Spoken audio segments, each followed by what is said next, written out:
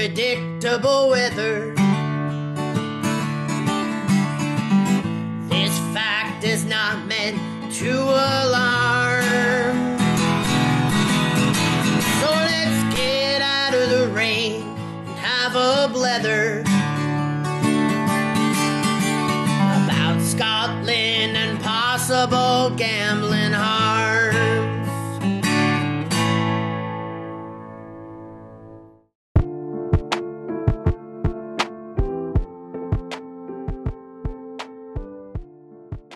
Hello, and welcome to the latest Let's Hae a Wee Blether About Gambling in Scotland podcast, brought to you by Fast Forward's Scottish Gambling Education Hub. My name is Robert Quigley.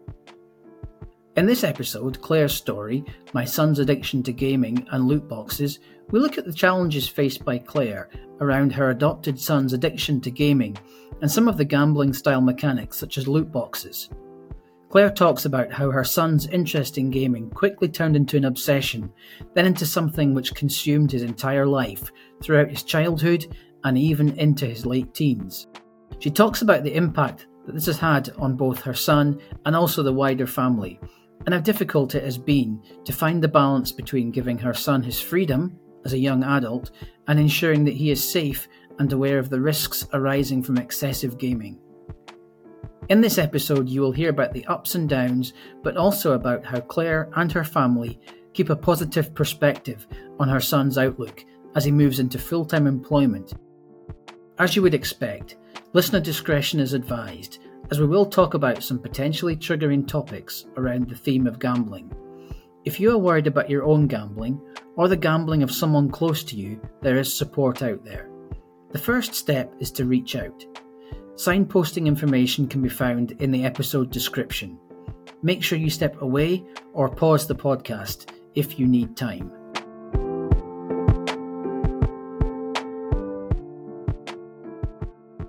Before you hear Claire's story, I chatted briefly to Donna Brunton, Project Officer with Fast Forward, to let her share the context around the work that she's done with Claire. Hi Donna. Hi Robert, nice to see you. Nice to see you too. So Donna, maybe you want to explain where you first started working with Claire and how Claire's story fits into the work that you do for Fast Forward. Thanks Robert. So I'm very privileged to have been one of the first trainers with the Scottish Gambling Education Hub since 2018. So I lead the children and family sector, delivering to family practitioners, parents and carers. And I was very fortunate to be invited to run an online session to foster carers. And during the training, there was a specific focus on the links between gambling disorder, historically known as problem gambling, with childhood trauma. So children who've been through some kind of traumatic event in early childhood. And there was a real connection there for Claire around being an adoptive parent, because she had obviously done lots of recruitment processes, done lots of training, and she said we've never had anything on gaming or gambling, and specifically the links with trauma. So we then decided to set up a little parent focus group to kind of take the lead on how we could get the messaging out there. So we created a resource called Gambling and the Links to Childhood Trauma and disseminated it to places like social workers, children's hearing systems, people that were involved in that early stage, so that we could start getting that messaging out there. And that's how I ended up with my very privileged relationship that I now have with Claire.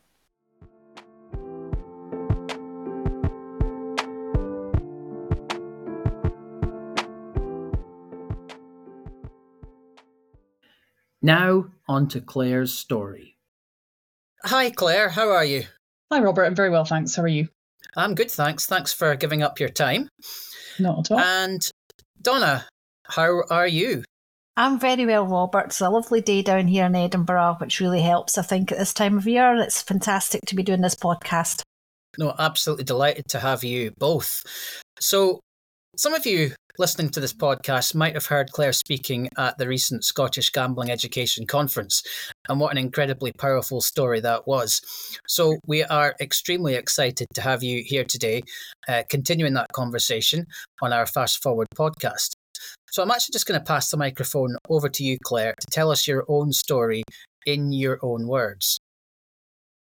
Yes, thanks, Robert. I spoke at the recent gambling conference in Edinburgh, which was a real privilege, and I talked a little bit about my family's own stories with specific kind of reference to our son's challenges around his gaming habits, and that linking in with gambling and those sorts of things. So our story is that we adopted our family, and our son came to us when he was around 5 years old. And when he was about 11, when he was about to transition from primary to secondary school, we got him his first Xbox. And this kind of tied in really with a lot of other things that was going on for him at the same time. He found the change to high school quite challenging, and he was being quite severely bullied throughout his high school career, which we were kind of a little bit none the wiser about. And there was various other things that had, to do with his adoption, and really just generally how he was feeling about himself. And what gaming offered him was the perfect escape. So, he can switch off from reality, he can turn on his game and sort of just completely focus on it 100% and not have to, be worried or anxious about all the things that were making him uncomfortable in his day-to-day life. So it became very quickly something that he struggled to kind of set aside. And this, started to have quite a big impact on our family life. So that's really kind of continued all through his teens. He's now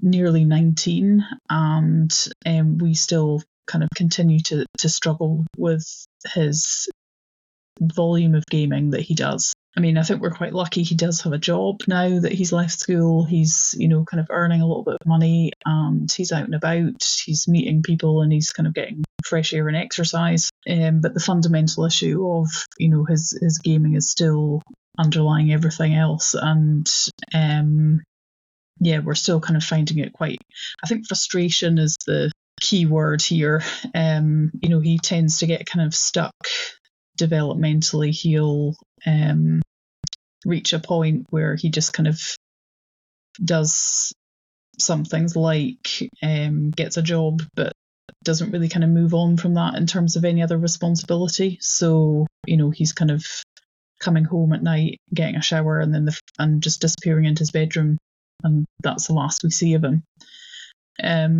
And the main kind of issue we have at the moment is his lack of sleep. So he has got a physical job, he's got to work with machinery, but he doesn't get nearly enough sleep because he's gaming so much. I mean, there's a 1,000 other kind of issues around this, and I suppose the sort of pertinent one for this is the gambling side of it, which I have to be honest and say we've tried to, or not tried, but we have kind of not really dealt with too much with him. I think that's probably one aspect of his, kind of issues. But he's, as far as we're aware, he's not in debt. He's not, kind of having, money problems or anything. But a lot of his salary, I think all of his kind of disposable income certainly goes on gaming at some level, whether it be, buying equipment or, actually gaming in it, or gambling rather in game. And we have had issues in the past where he's kind of taken money from people and that sort of thing. So, although I don't think the gambling part is the biggest problem that we have with this, overall it certainly has a detrimental effect on his sort of day-to-day development and life, and his ability to kind of get out there and do other things. So in terms of, if we can go back to the sort of early days of gaming, how long would you say he's been actively gaming for? When did you first realise that, gaming was something that was really important to him? Well, we, as I say, got him his first Xbox when he was 11, and we were warned at the time specifically around allowing him to play Fortnite. And I think we were kind of naive at that point in terms of why the person was warning us. I thought they were meaning it's too much of an adult game for him, in terms of, going down the route of, say, Call of Duty or all these other quite, more adult focused games. What we didn't understand was they were really saying to us, this is an extremely addictive game, and it's been designed and set up to be as addictive as possible. So each game is 20 minutes long. It's the kind of ideal length of time for, you to kind of enjoy a game, get hooked into it, but it's short enough that when it finishes, you think, I'll just do one more, I'll just do one more. And by the time, and then all of a sudden it's, 4 a.m. and you've been doing just one more for a significant length of time. So as I say, he was 11 when we first got him his Xbox, and I think it became very quickly apparent that he was, very obsessed with it. We kind of, I think within a matter of days of him getting it, my husband took it out of his bedroom because he realised, he's, on this all night. We've got no kind of control over him switching it off and keeping it off if it's in his bedroom. So it was put into the living room, and then, he had a lot of frustration around the fact that he was obviously being curtailed with the amount of hours he was allowed on it, because it was, when other people didn't need the television, sort of thing. So it's been a constant kind of battle, if I'm honest, between him wanting it in his bedroom, as trying it, as, kind of saying to him, right, let's, give you this opportunity to prove to us that you can do this, and then him completely failing at that, basically, and us having to sort of reset the boundary again. And, so really since he was 11 years old, and I would say that, that was probably late compared to, other families, and how young they kind of, their kids get access to gaming consoles and things like that. So, and on an average night, back then, how long would he be spending playing? I mean, really as much as he could.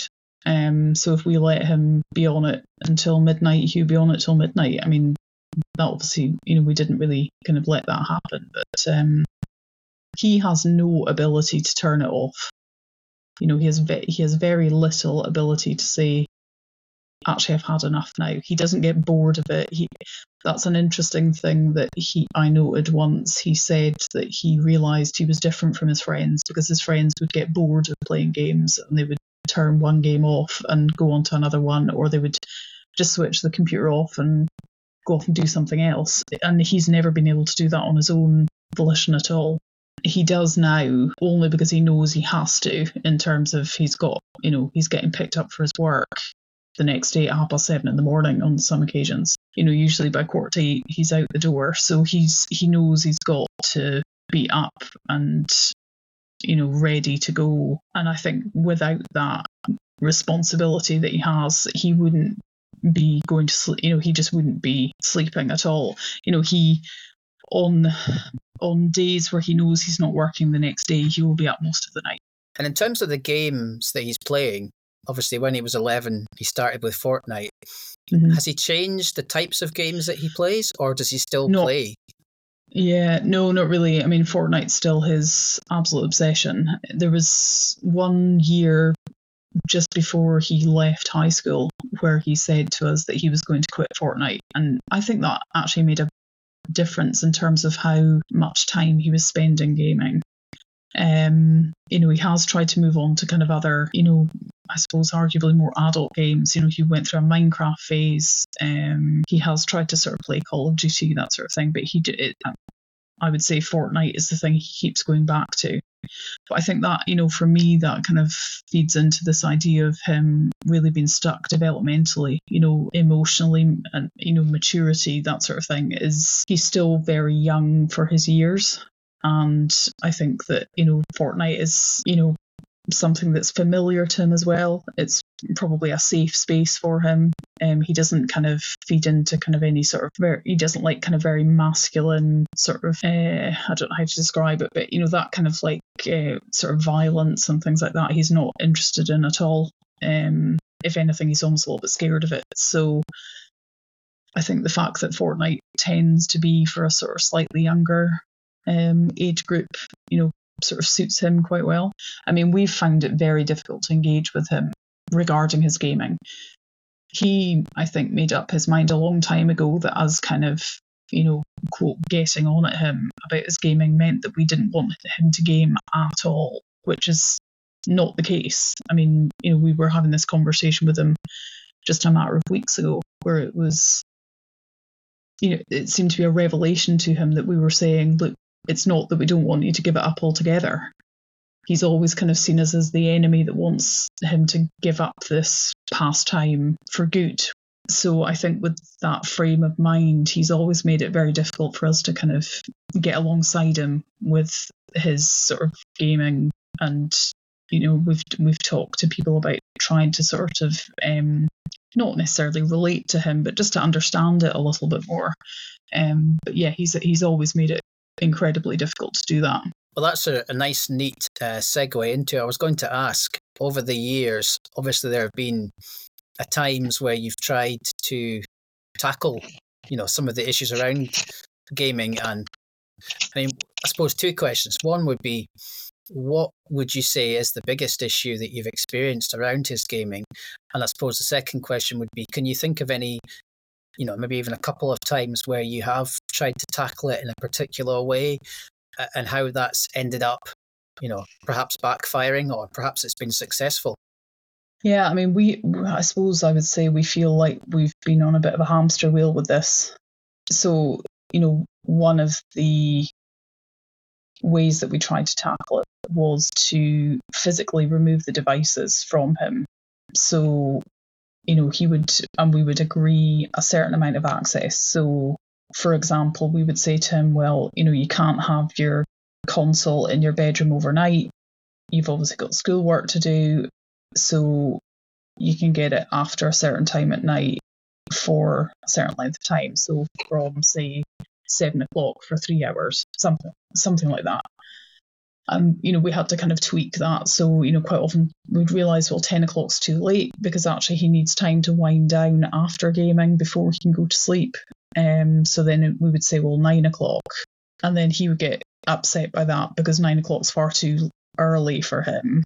And, schoolwork just wasn't happening. You would say, well, from, say he came in by 4 o'clock, that would be with dinner and whatever, 2 or 3 hours to get homework done and that sort of thing. He just wouldn't do it. He would just be distracted, even thinking about when he was getting his gaming and this sort of thing.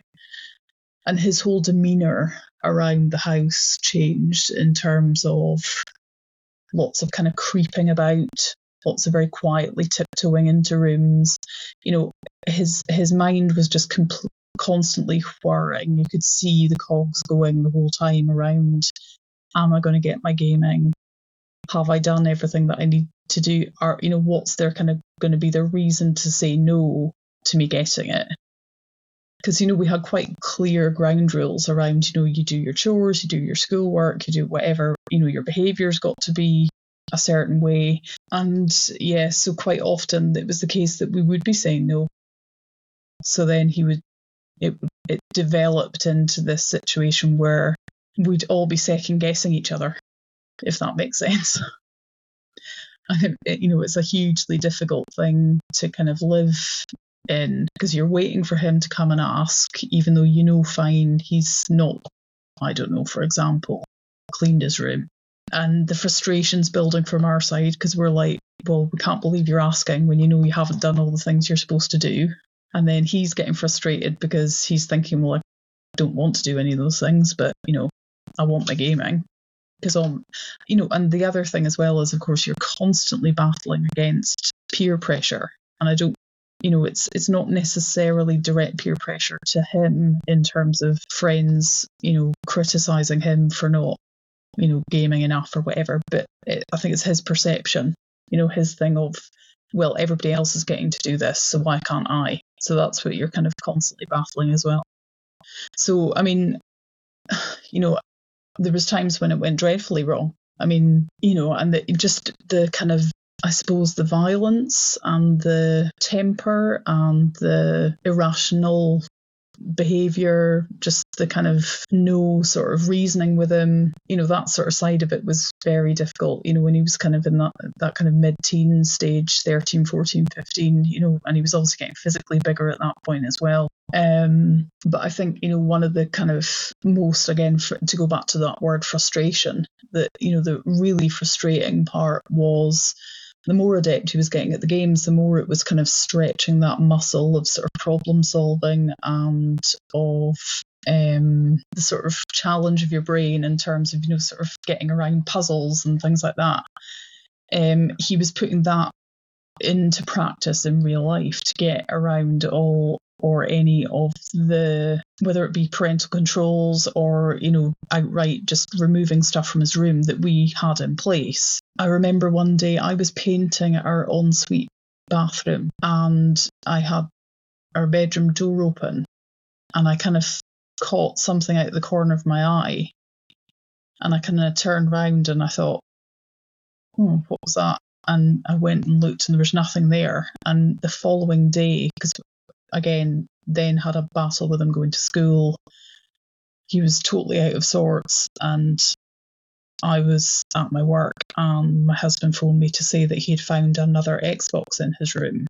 So the inference being that he had somehow sneaked this into the house because we had that happen with other smaller devices in the past. So he would arrange for, he would buy things on Amazon, have it dropped off at the local, I think, the co-op to an Amazon collection service, so you can have your deliveries dropped to the co-op. He would pick them up on the way home from school and sneak them into the house. So things like mobile phones or I think there was a Nintendo Switch one time, so sort of smaller devices, but that would allow him to game. So the presumption was that this is another Xbox he'd managed to get from somewhere, but it turned out it wasn't. It was actually the Xbox that we had in our bedroom. He'd tiptoed past me when I was up to my eyes with emulsion and whatever else, decorating our bathroom, in order to kind of grab the bag with the Xbox in it and take it out, and was then, of course, up all night on it. I think that's a really interesting insight into just that sheer determination to game at all costs. I think even just making that connection between, people talk about gaming and sometimes with a negative slant. And I think it's quite refreshing that you've picked up on the fact that there are skills that clearly he will have picked up, which can be transferred to the inverted commas real world. Mm-hmm. That problem solving ability and that ability to think beyond, if you like, or think outside the box is really fascinating. And I'm sure many people listening to this podcast will be able to relate to that. Can I ask a question about how things changed when he left school and got a job? Because I think that's what makes the story, quite unique, is that, as a young person leaves school and starts to earn money, the normal trend is that, perhaps they'll reduce their gaming because, of work and because of their social life. What kind of changes did you see when he, left school and got his first job, apart from obviously having this disposable income that he could actually then use to help him with his gaming? Getting a job was always a bit of a double-edged sword because, our other children had jobs, quite early on, really, in high school. I personally had a job for me, 14, 15. My husband was the same. So, we kind of recognised the sort of benefits of having a job in high school and readying you for the real world, as it were. But there was always a concern with our son that as soon as he started earning money, it would all go on gaming. And that was pretty much what happened. So he was a bit older when he finally did get a Saturday job, I suppose you would say. And, it did ramp up in terms of his ability to, purchase gaming devices, really. I mean, he was kind of young in his year group. So I think, really for a good 6 months after he left school, we were still kind of at a point where he wasn't really quite an adult yet. So we were able to kind of still enforce control over whether he had devices in his room overnight. But it just became impossible to manage because he would just buy something new. And, he would say he's sort of the type that will go along with something for so long and then he'll get annoyed by something will happen. So he'll just maybe, we're giving him his Xbox each night because he's asking for it. So we'll give it to him and then just make sure that he gives it back to us before we go to bed. And then I think there was once where he just stopped asking for it. So we just weren't really offering it to him either. And this went on for some weeks. And then we got a little bit suspicious and it transpired that, he'd got annoyed at us for not offering it to him, even though he hadn't been asking for it. So this again fed into his thinking of, well, they just don't want me to ever game again. So then that starts his problem-solving brain working. So he bought another device and brought it into the house and then was using it. And because, of course, he's then not using it until he knows we can't discover it, it's after we've gone to sleep. So then it's, again, feeding that situation where he's up all night. And when I say all night, I do literally mean all night without any sleep. There's no kind of, it was just till 3 a.m. It's my husband's coming in at 6:30, 7:15 in the morning from night shift, and he's hearing him switching stuff off. Then, it's really difficult because I think we're lucky that he does have a job, as I say, and he's now moved on to a sort of second job from school where he's has a bit more responsibility. He's, as I say, out and about, fresh air and exercise and all these things. And he knows that if he doesn't have that job, I think he himself recognises that without having a job, he would really struggle because, he would fill his time with gaming. And then the more he does that, the less chance he has of getting another job. So, I think there is a level of kind of fear almost there from his side that he knows that, he cannot go down that route. This might be a good time to bring in Donna in terms of ever-increasing connections and links between gaming and gambling harms. Donna, is there anything you'd like to sort of tease out with Claire around that connection between gambling and gaming?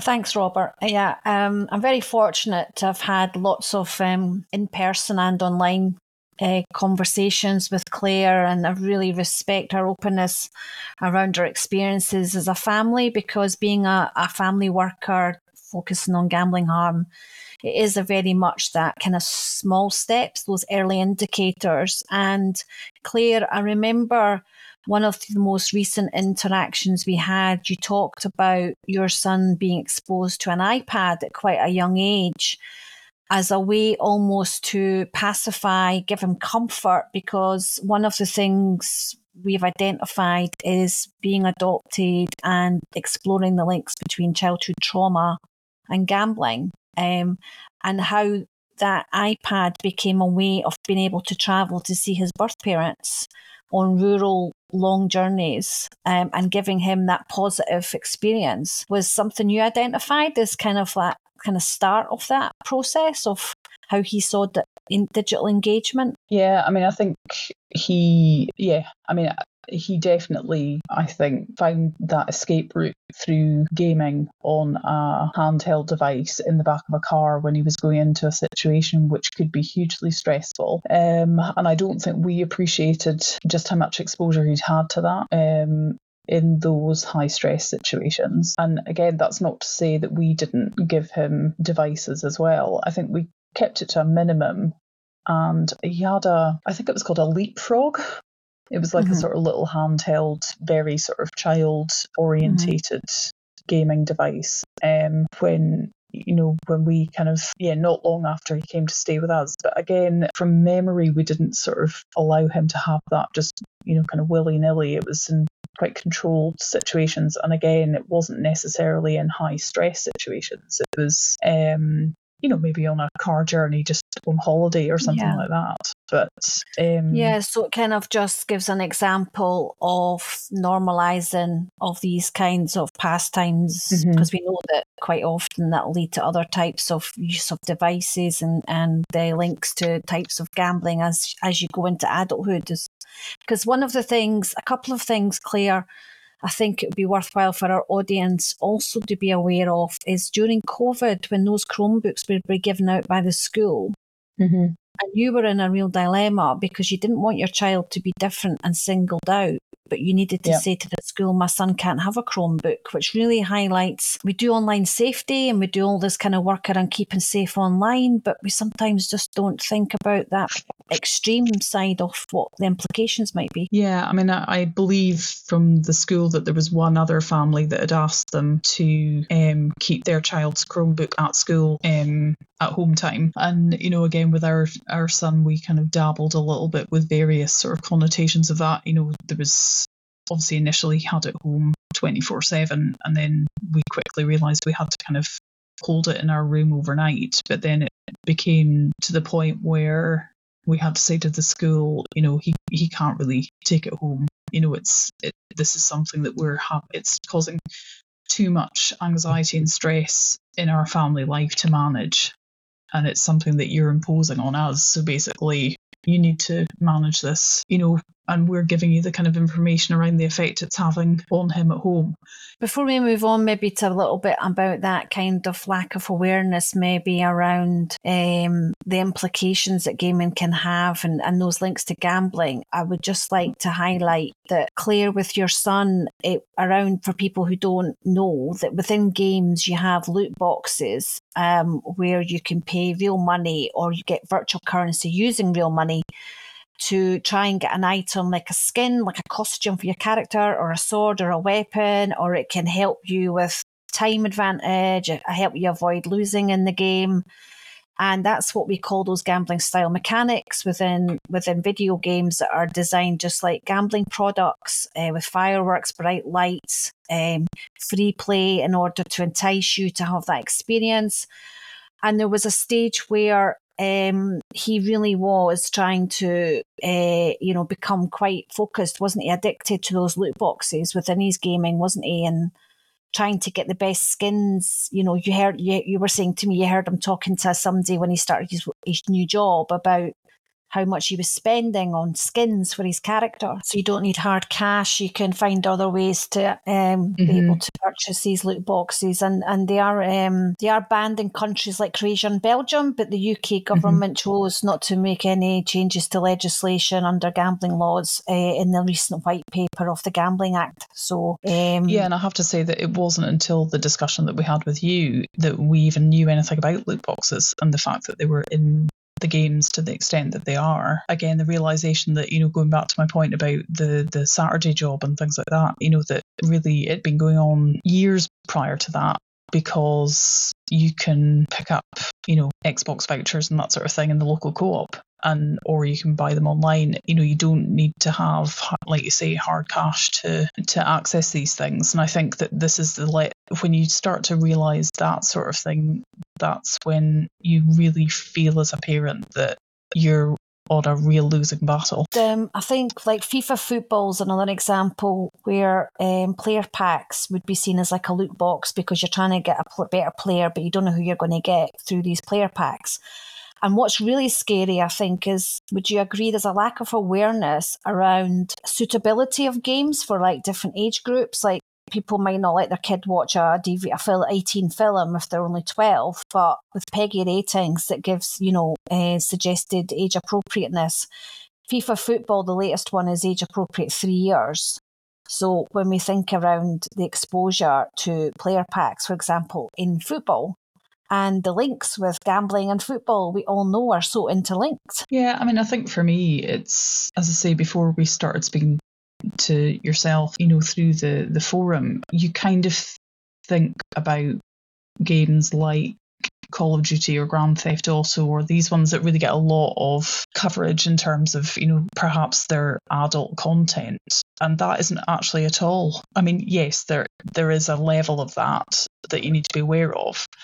But like you say, you could be, exposing your youngster to the minimum level of PEGI rating, and actually there's quite overt gambling within it.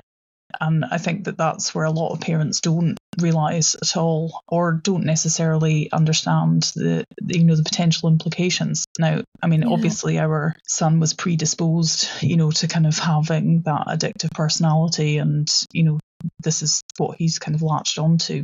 But I think it's a lot of parents are probably completely oblivious to these things within games that are aimed at really quite young children in some instances, Yeah, I think Roblox, I would say, is probably the one that most parents are aware of at the moment. And again, where you can in-game purchasing and thinking around, you were saying that you've not noticed anything specifically financially, but for a lot of parents as well, they might just not be thinking about the consequences of how a little bit of money can really impact.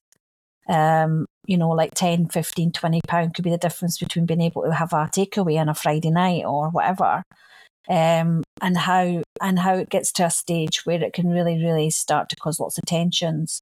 Can I just ask Claire, is there anything that you think is maybe, like, looking back, that's maybe an early indicator of where your son's gaming did start to impact on him and the family, that you would like to share and think about how that might have been dealt with differently that could have changed that journey, including your interaction with the schools around those Chromebooks during COVID? Yes, I would say that, we've discussed a little bit about the early indicators from prior to him coming to our family, and, things that obviously we had no control over. I would say that when he was very young, he was, as I say, about 5 or 6, he was playing on a Nintendo Wii that we had, that we didn't really let him have any kind of access to. It wasn't something that was set up in the house very often. But there was one day he was playing and he wet himself because he was obviously so obsessed with the game he was playing. The kind of realization that he needed to go to the toilet was just not anywhere near the forefront of his mind. And I remember talking to other parents at the time and them sort of indicating that was kind of almost normal for someone of his age, and, excitement and that sort of thing. But I would say that, really that probably was an early indicator as to just how obsessed he was when he was playing games. And it's very easy to say, well, looking back, we would never have bought him the Xbox when he was 11.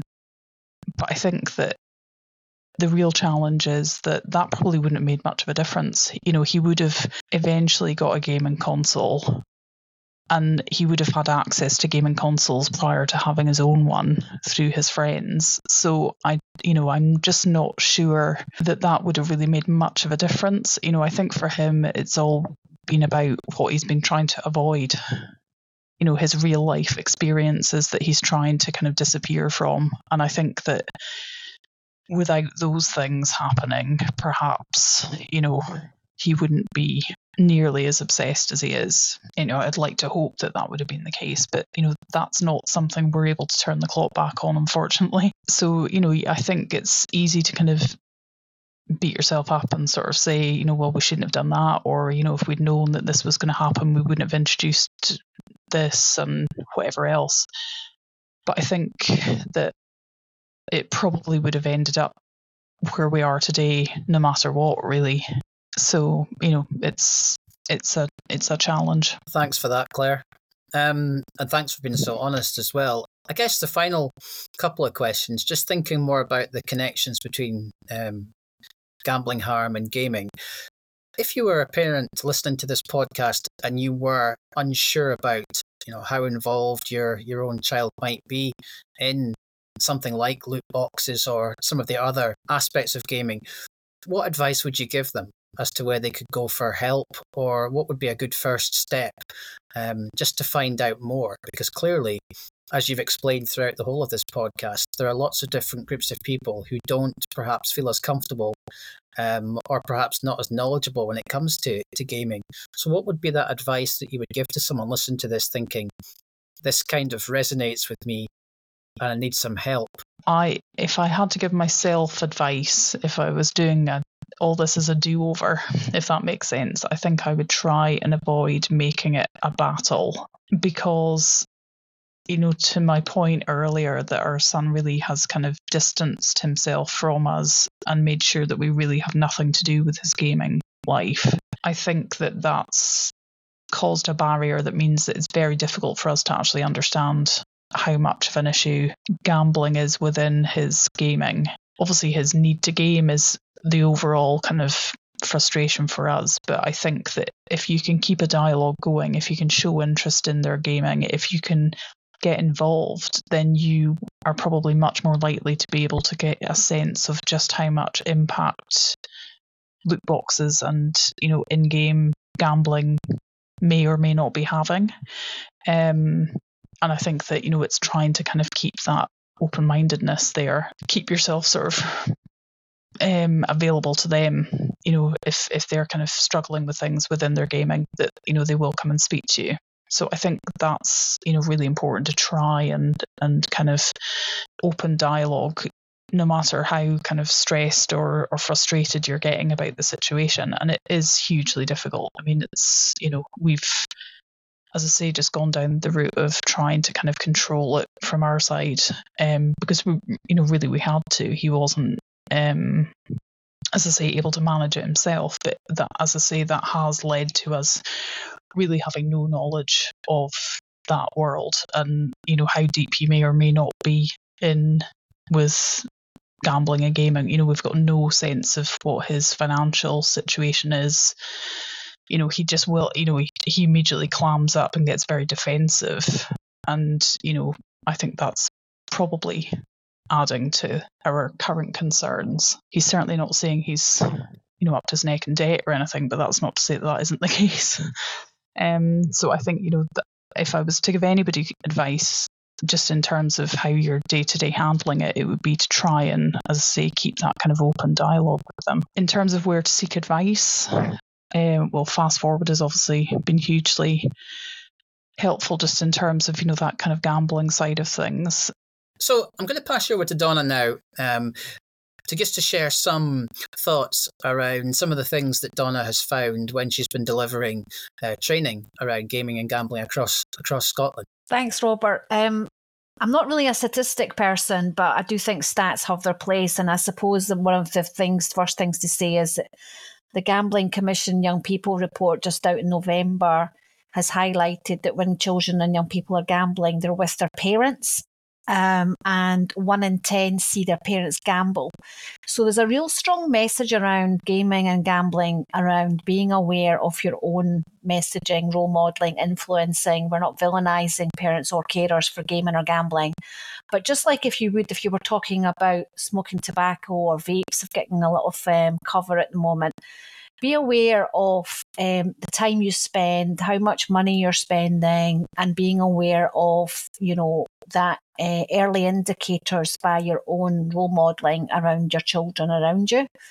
And being aware of, as Claire said, really great advice is having that respect of when's the right time for you to finish this game for the night, rather than saying, right, I want you off that in the next 10 minutes, because there might be a part of the game where they're, you know, don't want to just suddenly come off because there might be a real disadvantage. So something around that mutual respect of understanding what's going to work for them as well in order to avoid confrontation. It is important to be aware of the RCA Trust based in Paisley, who are there to support anyone who's concerned about their young person's gambling. They're more than happy to take a call, and we will be, referring to those support services.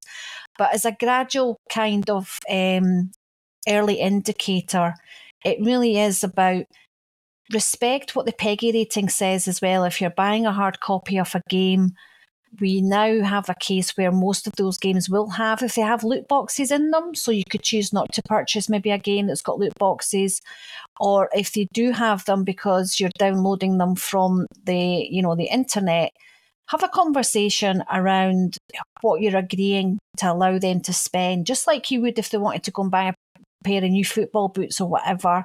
And it's a life learning, you know, that's the budget and we're sticking to it. And there's no debate around that, so that parents can have that easier balance between taking responsibility and not having the impact it could have financially, and setting those times off when, you know, 1 hour, 2 hours, whatever it might be, in order to try and minimise the harms. That's great. Thank you, Donna. Invaluable advice as always. So as we draw this particular part of the podcast to a conclusion, it's always really important to give the final word to Claire. So Claire, I'm just going to basically pass over to you for your final thoughts or comments on your story, your journey and your experience. Yeah, thanks, Robert. I think what I would say is that, you know, in all of the sort of goings on and the, you know, sort of messiness of everyday family life, and, you know, an adopted family at that, which, you know, there was a lot going on, 2 full-time jobs and whatever else, school and homework, and it's easy to think that gaming is just a simple thing in the mix. It's just another hobby. It's just something that, you know, your kids will just sort of take part in, and that's fine. And for the vast majority, that will be the case. But I think I would just, you know, kind of say to people that just take a moment and think, you know, are there loot boxes on this game? How much time are they spending? Is having the console in their room overnight a good idea?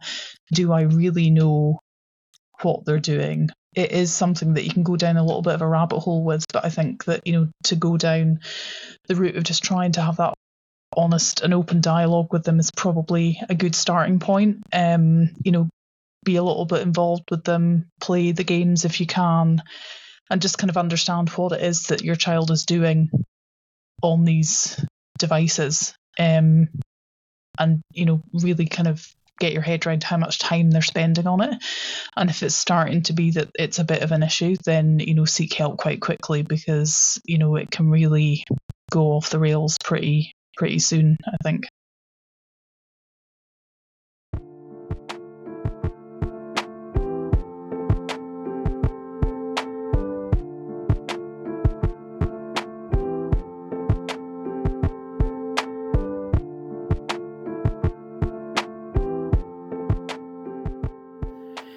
In the final part of this episode, Donna and I are joined by Mark Hunter, Project Officer with Fast Forward, to discuss how to plan for and then have difficult conversations with a young person.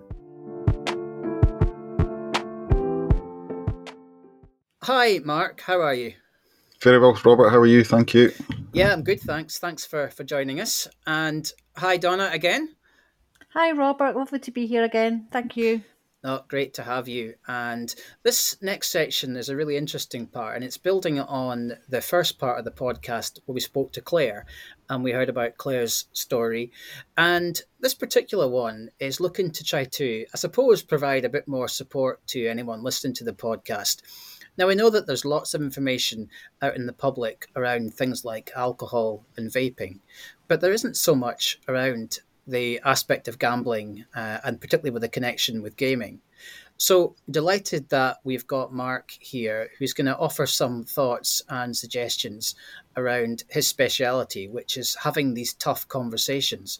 So Mark, I don't know if you can maybe start off just by telling us or sharing some of the ways that you would encourage parents or educators to go about having tough conversations, but particularly thinking around that gaming and gambling connection. Yeah, it's any sort of these conversations can be challenging for the parent and for the young person. And I think first of all you've got to just chip away at these things over time. I think the earlier you start having these discussions with your children, the better. Prevention is always better than cure when it comes to sort of the influence that you can have as a parent. So waiting to have the big lecture, you know, give the big talk when they come of age or whatever, we know that doesn't work. You know, it's too late by then, and too much pressure is built up, it becomes too big of a thing, and the parent feels awkward, and the child feels bored normally, or so.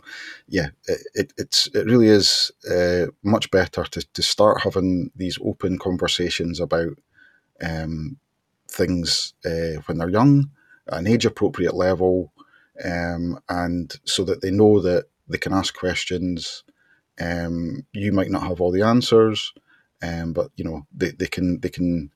know that if they've got a question, they can come to you and feel safe, that you're not going to get angry. You're not going to presume that they're up to no good. If they're curious about something, doesn't mean that they're doing it. We always have encouraged people to start that open chain of communication from as early as you can, and that's what most parents do. So we're not really asking anyone to do anything that shouldn't come naturally, but it's just to sort of like the longer you leave it, the more awkward it will become. And maybe if it's something that you've got concerns about, then that's when you really need to be thinking more maybe strategically about what conversations you're having and how you're going to frame it. So, Mark, what would you say are the main barriers that parents find when it comes to having these tough conversations about any particular topic? What are the aspects of having a tough conversation that makes them tough? Quite often it will be embarrassment. So it might be something that the parent themselves finds difficult to talk about. Then that could be because of their own personal hang-ups, or because maybe the way that they had or didn't have the conversation with their parents, with their own parents when they were a child, there's a bit of a hangover from that. I think that's maybe sometimes, and especially when it comes to some of the issues that are affecting young people today, these are issues that didn't exist for the previous generation. If it's about vaping, for example, it's kind of like crept up on all of us, and we're getting a lot of parents coming to the sessions that we're running on how to talk to your kids about vaping, and gaming and gambling. Internet gambling is very much in that category, because the whole internet didn't exist when I was a child. It wasn't a thing. You had to go to the bookies if you were going to bet, and all that sort of stuff. So if you don't know about it, if it's not part of your life, because you didn't grow up experiencing it, so I think some parents maybe feel that they're inadequately kind of equipped to talk to their children about it. So we do advise, do a little bit of homework.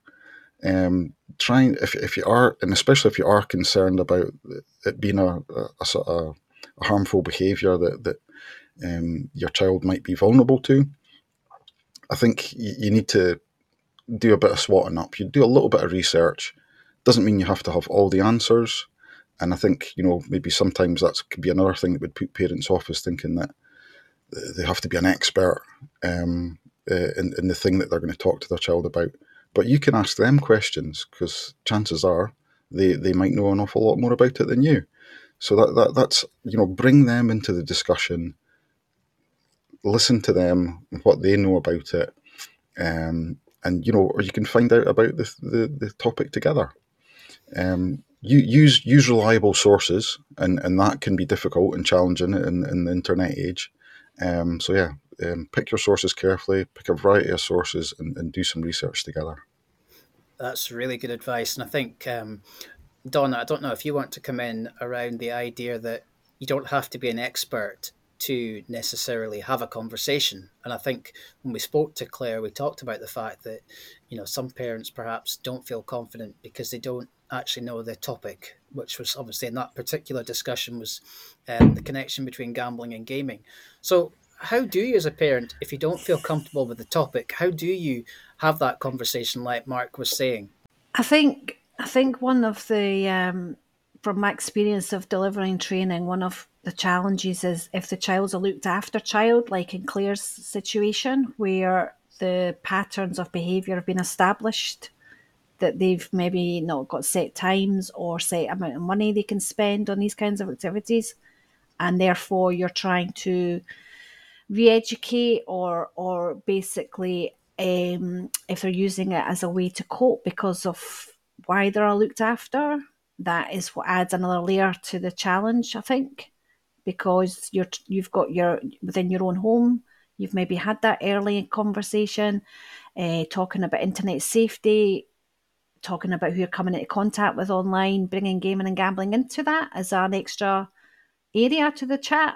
And as Mark said, they're the ones with the knowledge and the expertise. Let them educate you and have that joint agreement, I think, and avoid, where possible, to get into real conflict. So it's important to be aware of how comforting perhaps and escapism they're getting from these kinds of activities, and looking at other things that they might do away from their console that can give them those things, help meet their needs, but are maybe more positive pastimes, better for their physical health because they're being active, their mental health, because they're not spending so much time in isolation away from other family members.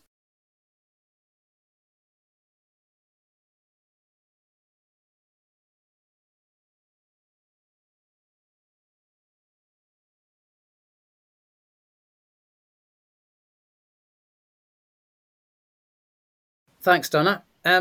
Mark, coming back to you, I know that you've talked about these sessions that you run for parents. Do you want to tell us a little bit about what these sessions are and, I suppose, the impact that you feel that they've made? Yeah, I've been doing a project for Fast Forward for the past 6 years called Ask Dad. And Ask Dad is about engaging parents and carers in these conversations about how to help your children and young people avoid harm from risk-taking behaviour. It's got a dad focus to try and sort of make it more inclusive, really, because a lot of the services that are maybe on offer for parents are accessed mostly by mums. So just by having a kind of dad friendly kind of project, we hope to make it remove some of those barriers that might prevent dads and male carers from getting involved.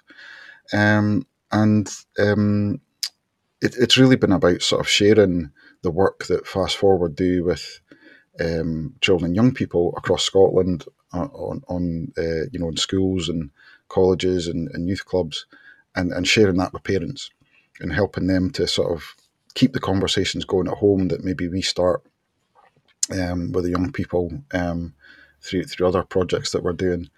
The parents also get the opportunity to meet other parents that are going through the same thing.